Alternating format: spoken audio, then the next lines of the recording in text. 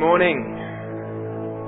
If you don't know me, my name is Adam, and it's really wonderful to have you with us this morning, and it's great to be able to open up God's Word together.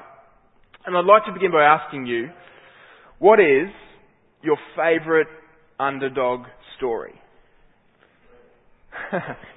What is your favourite underdog story? You know those stories where there's an individual or a team and they don't really have very much going for them? They're not that rich or strong or talented or gifted. But through hard work, through bravery, through perseverance, they rise above the odds to make something of themselves, to save the day, to win the championship, whatever it might be.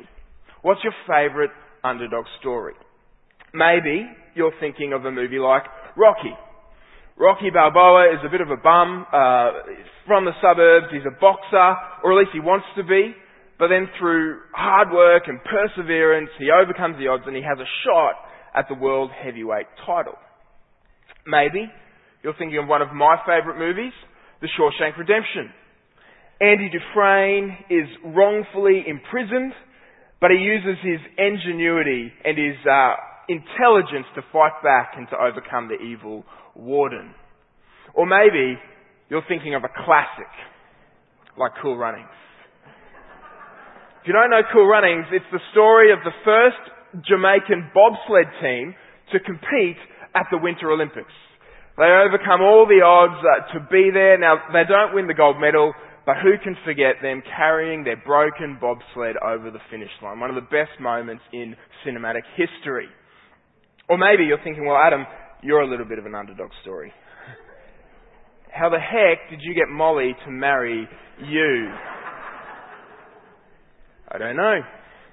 Evidence of God's grace, I guess. But I think we all love a good underdog story. And today, as we continue our way through the book of Judges, we come to the story of Gideon, the weak warrior. And the story of Gideon is in many ways an underdog story. See, Gideon comes up against the powerful Midianites, and he leads his powerless, oppressed people to victory over them.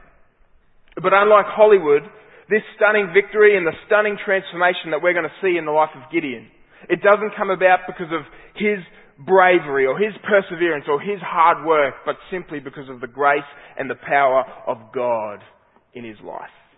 And this is why the story of Gideon matters for us. This is why the story of Gideon is so important. Because if you're a follower of Jesus, then this is your story as well. See, God takes sinners and failures and mess-ups, and He freely gives them His love, His power, and His grace. And He transforms them and He gives them victory. And the story of Gideon is going to teach us some incredibly important lessons about how God is at work in our lives and in the world. And we read the story of Gideon in chapters 6 to 9 of the book of Judges. It's actually the longest story in the book of Judges, so we split it up over 2 weeks. And today we'll be looking at chapters 6 to 7, what is probably the good half of Gideon's story. And so we'll pick it up in verse 1 of chapter 6. And this is what we read.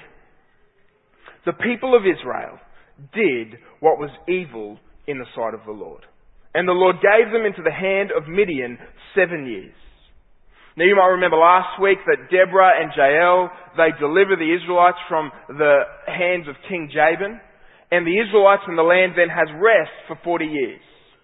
But as chapter 6 begins, the judges' cycle begins again. The Israelites rebel against God, and God once again punishes His rebellious people or disciplines His rebellious people by handing them over to the Midianites. And so there's a sense of deja vu. I mean, here we go again. But this time, as we read on, it's a little bit different. See, in verses 2 to 6, we're told that the situation at this time in history was particularly bad for the Israelites. See, the Midianites would swoop in and they would steal the crops and the produce of the Israelites. And not only that, they would steal the animals and the tools that the Israelites used to produce their crops. They would leave the Israelites destitute and in fear. And in fact, the Israelites would flee the Midianites to go and live in caves during this time. And this went on for 7 years. For 7 years they were hungry, destitute and fearful. And the result is what we read in verse 6. Israel was brought very low because of Midian. Things are particularly bad for the Israelites at this time in history. And so again, they cry out to God for His help. Now we might expect God to do what He's done in the past in the book of Judges. To raise up a judge who will deliver them from the Midianites. But interestingly, that's not what God does first. Look at what God does in response to the Israelites' cry. It says, when the people of Israel cried out to the Lord on account of the Midianites, the Lord sent a prophet to the people of Israel. Now that's a bit different. Instead of raising up a judge to rescue His people, God sends a prophet to speak to them. In other words, Israel asks for salvation and God sends them a sermon. This is kind of like if you were broken down on the side of the road and you call RACQ and they send you a comedian instead of a mechanic. What's going on here? Why does God do this? Why send a prophet rather than a judge? Well, by this point, it's pretty obvious that Israel don't get it. The book of Judges has been a predictable cycle. The people rebel against God, God punishes them, they cry out to God for help, God rescues them, everything's good for a little while, but then they rebel against God again and the cycle continues. Israel don't get it. And so God sends a prophet to them to make clear to them the reason that they keep finding themselves in trouble. And look at what the prophet says to them in verse 10. This is what God says to them through this prophet. He says, I am the Lord your God. You shall not fear the gods of the Amorites in whose land you dwell. But here's the reason. But you have not obeyed my voice. This prophet goes to the Israelites to tell them that their real problem is not the other nations. It's not the Amorites. It's not the Midianites. Their real problem is their idolatry. Their real problem is their continual disobedience of God. And their oppression by these other nations, it will continue as long as they fail to recognize this and as long as they fail to truly repent. See, the reason that Israel are crying out to God, the reason they're crying out to God for His help, it's not because of repentance over their sin. It's simply for relief over their problems. They're not longing for restored relationship with God. They just want life to be easy again. And the truth is, for some of us, this is what our relationship with God is like. I mean, we treat God kind of like He's an ambulance. When our life crashes, we cry out to God for His help. We ask God to give us relief from our problems. We want God to show up and deal with our problem.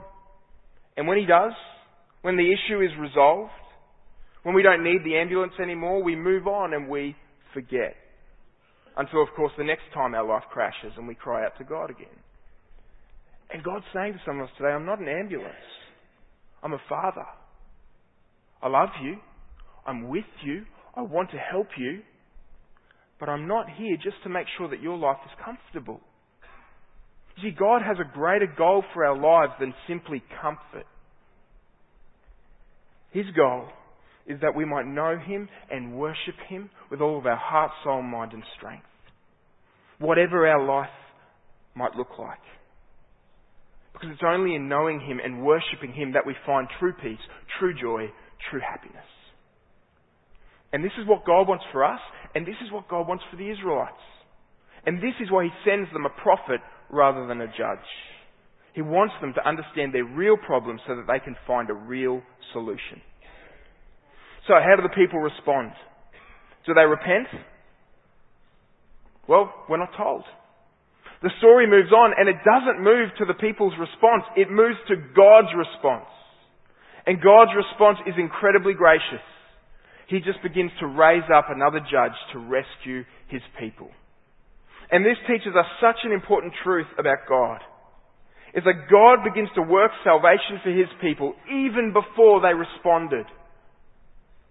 In other words, we don't get ourselves into shape, we don't get our lives cleaned up, and then God will come to us and rescue us. No, we bring God our mess. God reaches out to us in the midst of our mess, and His power and His goodness begins to change us. This is the way we read it in Romans 5. God shows His love for us in that while we were still sinners, Christ died for us. See, you don't clean yourself up so that you can then come to God. You bring your mess to God and His power begins to work in your life. And this is what God does for Israel. He calls another judge to rescue them from their oppression. And it's here that we meet Gideon. Look at what we read about Gideon in verse 11. Now the angel of the Lord came and sat under the terebinth. That's an oak tree at Oprah. Now I didn't realise she'd been around that long, but that's pretty impressive.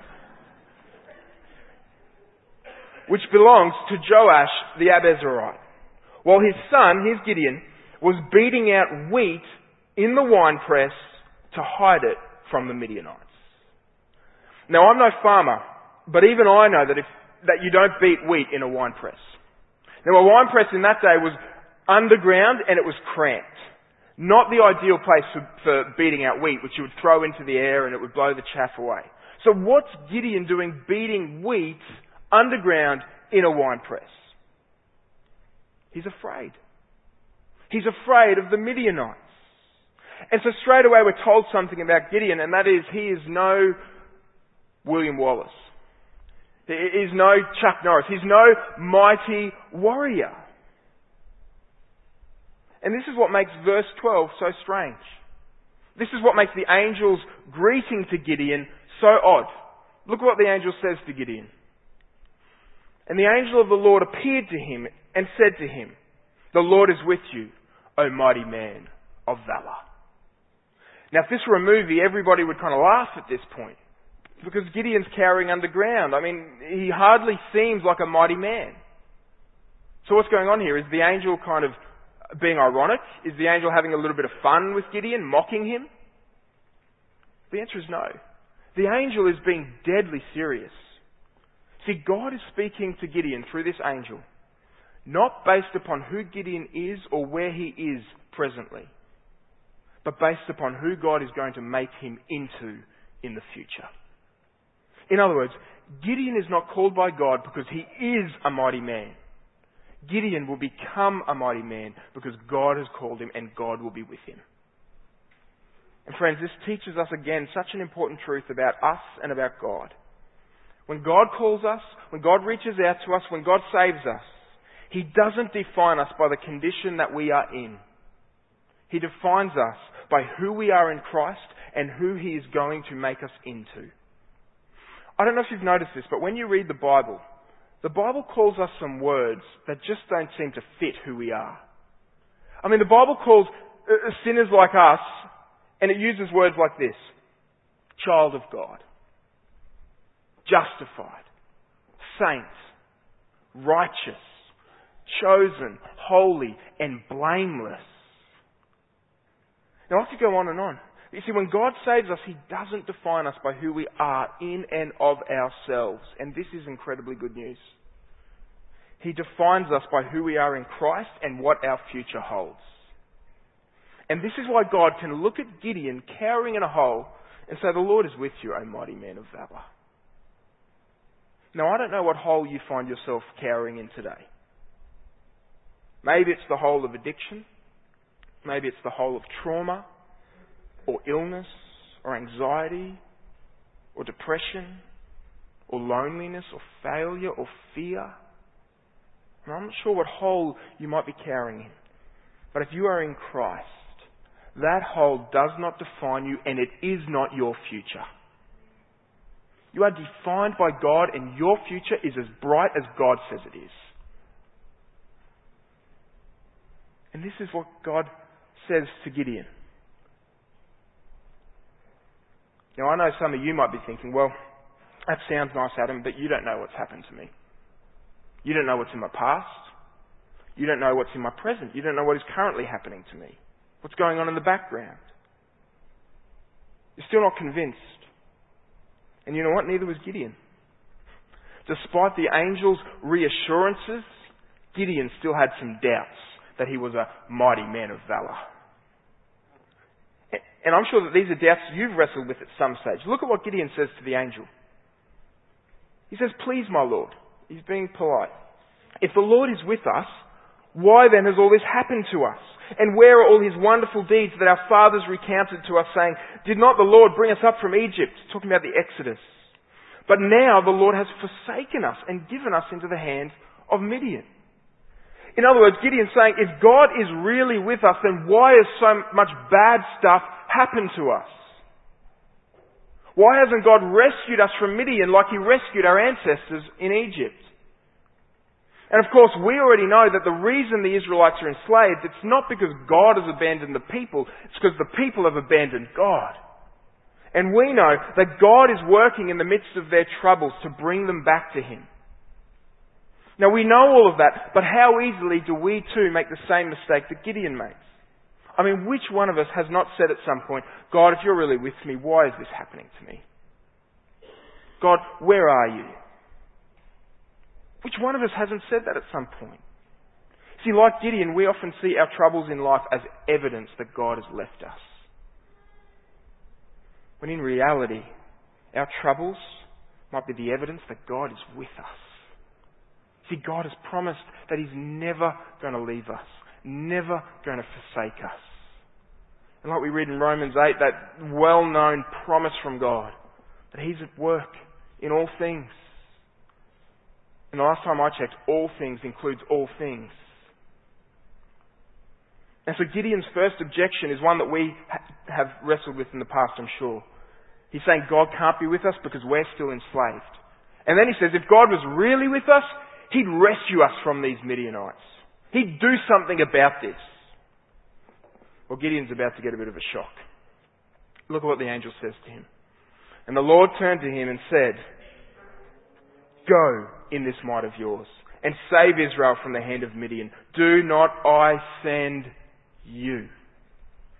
See, Gideon's sitting there complaining that God's not doing anything. God says, well, okay, get ready, Gideon. I'm about to do something. And I'm going to do it through you. And again, how easily do we make this same mistake? I often sit by passively wondering, why doesn't God do something about this? Why doesn't God fix that? And I think God is saying to some of us today, well, what are you waiting for?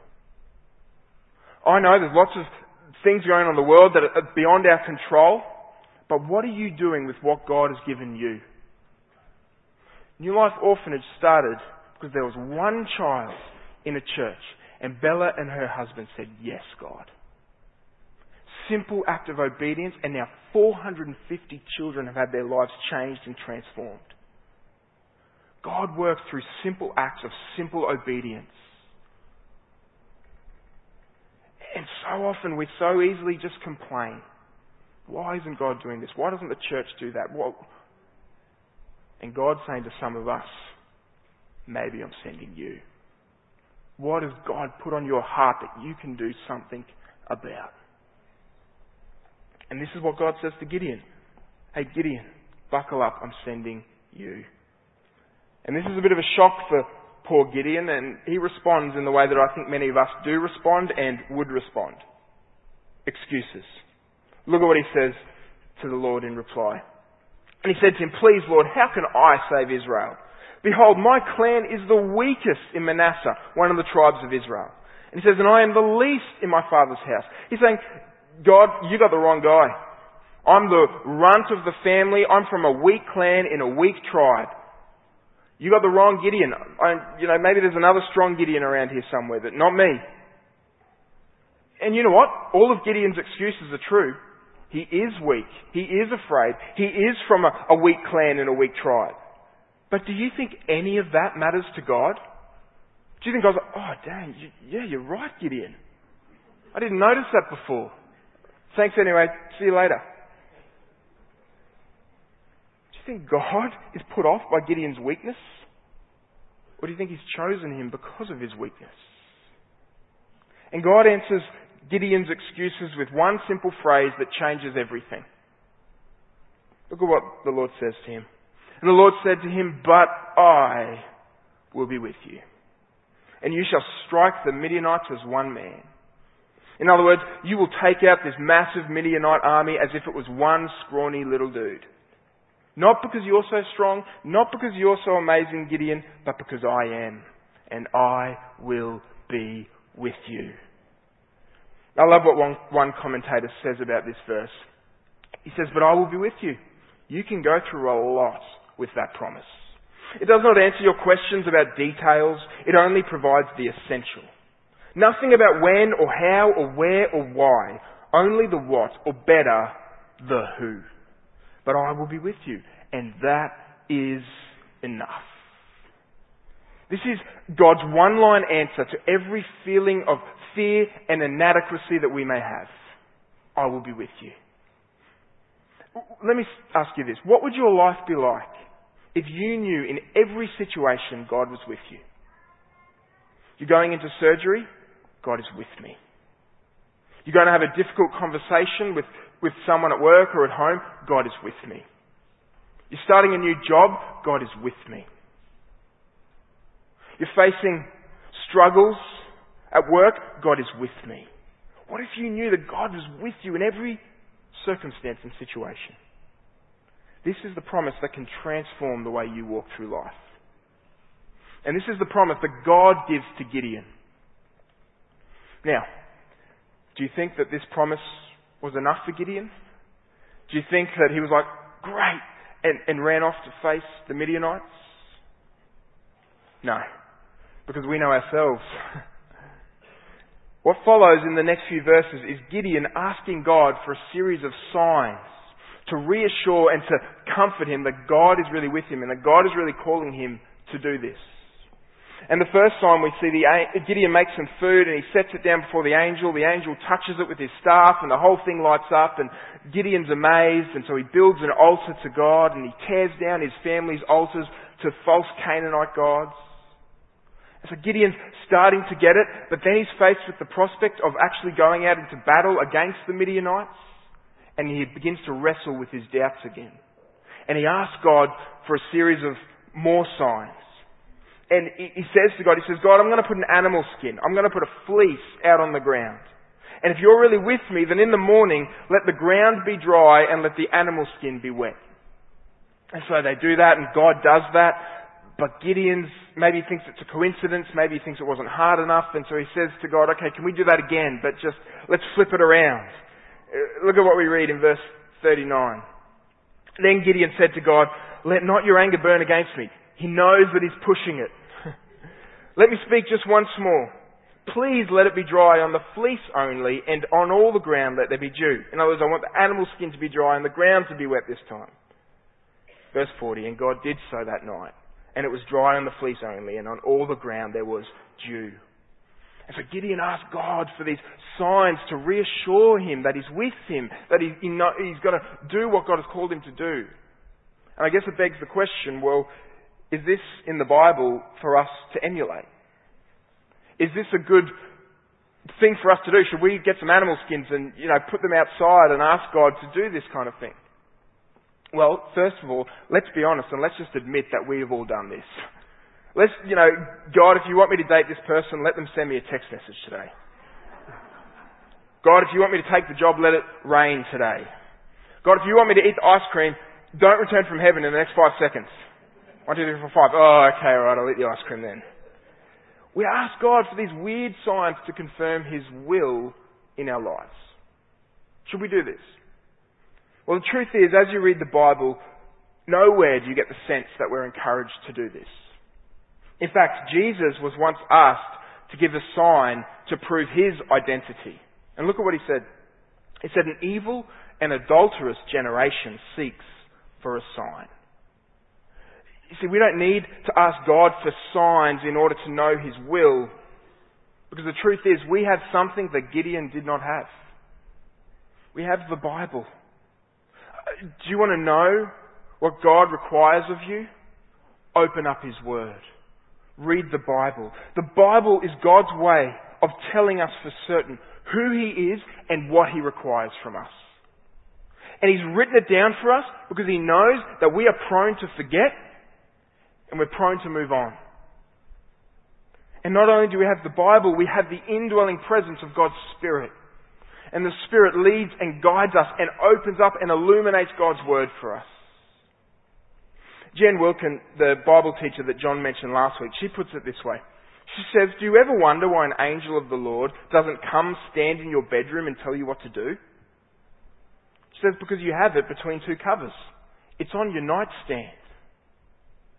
The Bible is God's word to us. And God has been so gracious in telling us clearly who He is and what He requires from us.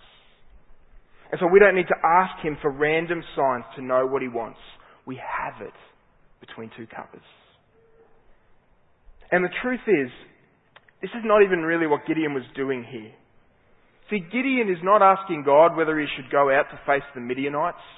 God had already told him that that's exactly what He wanted him to do. Gideon is asking for reassurance that God really is in control. Gideon is asking God for proof that He really is with him. And this is why, did you notice this? That God responds the way He does. He doesn't get exasperated with Gideon. He doesn't get angry with Gideon. He says, Gideon, I've already told you this. He gives Gideon the sign. And again, Dale Ralph Davis says it this way. He says, God is not ashamed to stoop down and reassure us in our fears. He is patient with our weakness. God doesn't mind humbling Himself in order to bolster our fragile faith, our wavering grip on His word. So what about us? How can we know that God is in control? How can we know that God is for us and with us? Well, the truth is we have something far, far greater than a wet animal skin. We can have absolute certainty that God is in control, that God loves us, that God is for us because of the cross and the resurrection of the Lord Jesus Christ. You see, I didn't give you the full verse or the full reply that Jesus gave to the person who asked for a sign for his identity. Look at what Jesus said to them. He says, an evil and adulterous generation seeks for a sign, but no sign will be given to it except the sign of Jonah. Now the sign of Jonah is simply referring to Jesus' resurrection.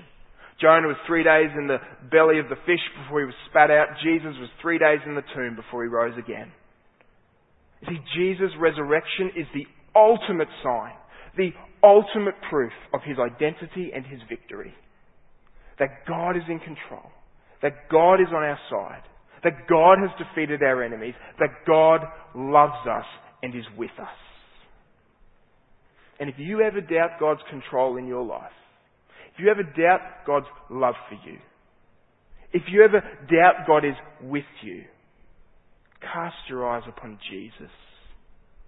Look to the cross where He paid the penalty for your sin. Look to the empty tomb where He rose again as evidence and confirmation that your sin and your death has been defeated. Look to Jesus. See, God is so gracious in giving us these signs. And the ultimate sign is Jesus. But for Gideon, it was the wet animal fleece. And with this sign granted, all he has to do now is to trust God for the victory. And this is what happens in chapter 7. Gideon marches out and they win a stunning victory over the Midianites. But it wasn't really Gideon or the army that won the victory. You see, Gideon set out with 32,000 men to go and face the Midianites. But by the time they actually get there, only 300 men are left. God had whittled down His army to 300 men. Why? Look at what God said in chapter 7 verse 2. The Lord said to Gideon, the people with you are too many for me to give the Midianites into their hand, lest Israel boast over me, saying, my own hand has saved me. See, God orchestrates this victory so that Gideon and Israel would look back and think the victory was God's, not ours. Our only part was to trust and obey, and God did the rest. And this victory gives us a wonderful picture of how God saves us.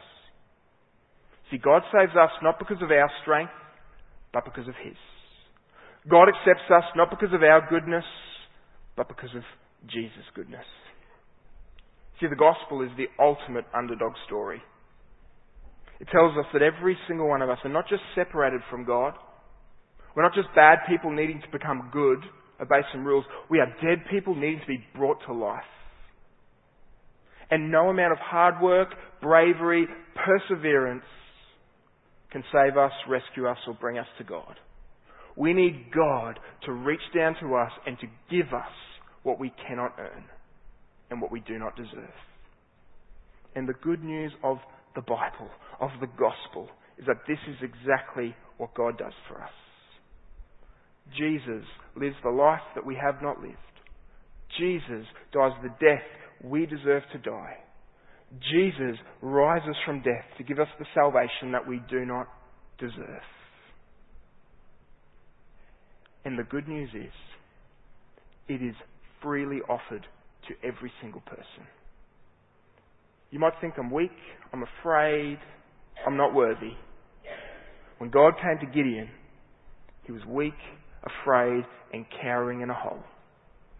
And God's grace, God's love, God's power met him in that hole and transformed him. And you too can come to know the living God. God freely offers himself to us. We simply open our hands up and receive what he's done. Because God loves underdog sinners like you and I. Let me pray for us. Heavenly Father, we are so thankful that you have reached out to weak, afraid, sinful people like us. And you have freely given us your love, your grace, your righteousness through your Son Jesus. Help us now to live a life that honours and glorifies you until we see you and our faith is made sight. And we pray this in Jesus' name. Amen.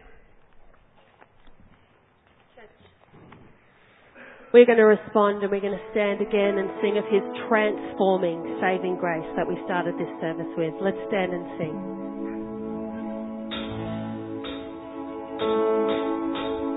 You, my God, have saved my soul. I am yours forevermore. I won't be moved of this I'm sure. You, my God, you saved my soul.